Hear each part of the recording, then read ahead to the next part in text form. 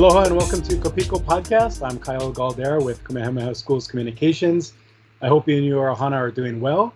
We really appreciate you joining us as we wrap up the month of March and look ahead to April. And on this episode, we're joined by Andria Tupola, a 1998 Kamehameha Schools Kapalama graduate and the current Honolulu City Council floor leader. Mahalo, Andria, for joining us today. Hey, mahalo. Thank you for having me. Yeah, I know you have a very busy schedule, so we really appreciate and value your time. So I know you have a lot of mana'o to share with us. And just a reminder for our viewers and listeners, during this podcast, we really try to showcase some of the innovative approaches to education, community building, and leadership through a Native Hawaiian lens. So who more perfect than Andria to impart her knowledge with us today. So thanks, Andria. And let's start off by, if you can give us a brief background of your political career and kind of some of the leadership roles that you've had in your career so far. Yes, sure. Let's take it all the way back to the beginning. I was a song contest director sophomore year. Nice. That's definitely a leadership position, leading your peers and also, being in that competition level where you have to perform at a certain level and, of course, perform under pressure. And later, I was actually the student body vice president for Brigham Young University when I was in college. So that we had a student body of 33,000 people. I had to interact with the governor of Utah and other entities across the collegiate front in Utah. So that was like a second type of leadership position that kind of led me to where I am today. But I think the big point in my philosophy of why I ended up entering into this field was when I lived in Venezuela. So when I was 23, I lived out of the country in Venezuela. I did a mission for my church. And that really opened my eyes to philosophies, governments. At the time, Hugo Chavez was the president. They were practicing socialism. There was riots. I mean, there is still a huge amount of political turmoil in Venezuela. So shortly after I became a choir director, I taught at Leader Community College and UH West Oahu and finished my master's degree. And then in 2014, I decided that I was going to run for office. It was a huge leap for me because it was not my background. I did not go to school for law. I did not major in political science. Probably nobody who knew me in high school would ever think that this would be where I am. And I entered because I felt the need to get involved in empowering our community. And it wasn't anything more than just, hey, I want to volunteer, I want to help. And the more I volunteered and helped, the more people were like, you should run for office. And I was like, what the heck is that? Is that the PTA? Are we talking about AYSO? I mean, my kids were 2 and 3 years old, so it didn't seem fitting for me. But talking to people was something very common for me. Connecting with people, hearing people's voices as a music teacher, all of that was very, very common. So for me, that was comfortable. And so I decided that running for office could be something good for the community, for myself, for my family. So I won in 2014. I was a legislator for 4 years for the West Side, and I was also the floor leader there and the minority leader. And then I ran for governor in 2018. So took a little break, got elected to the City Council in 2021, and here we are. Awesome. And with all those leadership experiences in your current role now, that's a challenge in itself. But now you add the whole COVID-19 pandemic to the situation. And how have you and your ohana and even your cohorts in the City Council, how have you been dealing with all the changes and being so flexible during this pandemic? One of the things we learned through 2020 is the ability to pivot, right? So we learned about the coronavirus. We decided to take some action as a family. And then, of course, the government took action on their end as in the form of mandates. But as it progressed, the key word in surviving through this was going to be to pivot, to change. And so we had to continue to change and modify and grow and learn. And so throughout the 2020 year, I actually held webinars, seminars where I would give out more information about what was going on because a lot of people were just searching for information. And I think coming into 2021, now that we have kind of completely pivoted out, meaning that now vaccinations are available. Now we have people that have a large amount of people who have contracted it and overcome it, and some have contracted it and unfortunately passed away, but we've now learned a lot. So I felt like coming into 2021 as a council member, my goal was to really address the tier system because the tier system was erected in a time where we didn't have a lot of knowledge. Now we do. So how do we pivot out of that and then still help some of our local families be able to have income, be able to operate their businesses, and how do we do it in a safe way? So one of the first things that I did with the mayor this year was the entry of sports back in for kids and for adults. And it was important for me because in a health epidemic, you want to make sure that people are out there exercising, that they're actually staying healthy, because the proactive side of health could have far more reach than the reactive side. So we need to be proactive in protecting ourselves in this future generation.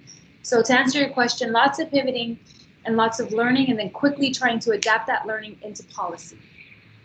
Awesome. And to go back to your last point, I'm very appreciative of your and some of your colleagues' efforts, because as a baseball coach and a football referee, there's been a lot that we've been missing out on. So I'm really looking forward to sports coming back soon.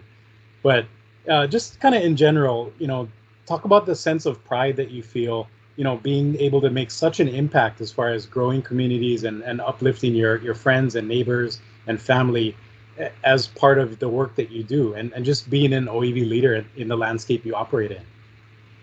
Yes, thank you for the question. It has been such a blessing to be a leader, and especially on the west side of Oahu, where we have so many Native Hawaiians. And I personally, didn't learn a lot about my culture until I went to Kamehameha schools. I knew a little bit about it, but I learned a lot more when I was in school, and then of course a lot more since then. Mm-hmm. And then I had my children. I decided that I was going to put my daughter into Punana, and then I fully immersed myself into the language. I took Hawaiian when I was at Kamehameha, and then my other daughter entered into Kaiapuni. And so I feel like as a leader, I have largely benefited from being a leader on the west side. Like, I know everyone who does know me knows that I grew up in Hawaii Kai. I was born in Kahuku, but when we relocated and bought a home in Waianae in 2010, I never, ever thought anything would result like me running for office. I just felt the feeling when we bought our home, this is where we're meant to live. This is where we're meant to raise our kids. And so I just wanted to, mahalo my community, because I literally had no idea when I was going to high school where the heck all my classmates live. And now I'm like, oh, they all live on the west side. and I love it, right? Because I have classmates everywhere where my kids go to school. But I personally feel so grateful that I get to serve in these communities and do small things like back to school bashes. I do emergency preparedness fairs. I throw young women's prom events. I do quarterly cleanups. And a lot of the events and the things that I choose to do, they are not necessarily tied to me being a legislator, because not all legislators are doing cleanups. I mean, it's just something that I feel like is important. And that's a message that I hope a lot of the young Kamehameha students will learn is, you don't need an invitation to stand up and lead, and you don't need an invitation to make a positive impact in your community. You can just do it. I like that. And that's a perfect segue into my next question, because just to give our listeners and viewers some background, one of the reasons we're doing this podcast with Andria, and our most recent episode with Tommy Waters, and an upcoming episode with Esther Kia'aina, is that all three of these KS graduates are now in key leadership roles on the Honolulu City Council. So with that being said, knowing that, three KS graduates are making a huge impact, not only for your individual communities, but across the island, and even to a degree, you could say the state, because there's a lot of trickle down involved with your decision making. How important is that? And did you ever think that you would be involved with, so many other KS grads that are in these leadership roles? I did not know coming to the council what it would be like. At the legislature, it was also pretty lonely. I mean, we have Kalani English, who's a Kamehameha grad, Kaniela Ing, who grad from Maui Kamehameha schools. We had a few others, but not a lot. There wasn't a huge amount of Hawaiians that were part of the 76 legislators. So it kind of feels, like home when you're with other people who went to the same school as you, have similar thoughts about empowering the community, about taking care of the land. And of course, working alongside Esther and Tommy has been awesome, because we just all have different backgrounds. Tommy's a lawyer, I'm not. The other day, we walked out of the hearing and Tommy's like, "Man, Andrea, you killed it." I said, "Oh, I'm just pretending like I'm a lawyer." he was like, no, you have it in your blood. I mean, my father's a retired family court judge, but I don't have extensive background in what I'm doing. So I always feel a little inadequate. I feel like I could make a mistake or I could say a word wrong. But really, that's part of public service, is learning alongside your constituents and being vulnerable in the areas where you don't know stuff and just saying, I don't know. Could you teach me? Could you teach me what this is about or what those words mean? And Esther has an extensive federal background and very interested in stuff that I don't know. So I learn from Esther every day. And I'm just grateful to have 2 other KS grads that are willing to learn alongside me as well. Okay. And just hearing you describe Tommy and Esther's influence on you, it seems like they've become role models for you. So knowing that you're in this role now, how does it feel knowing that you're a role model for aspiring Native Hawaiians, young keiki that are looking at you as that, oh, maybe I can do that one day? How much, what kind of pride does that bring to you?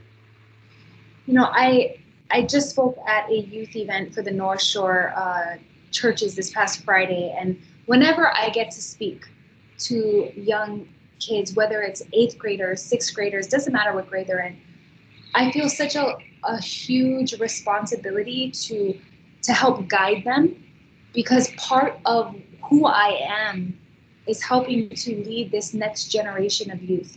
Because one day when I'm not here, I'm hoping that I've left a legacy that they can build on, that they can grow from.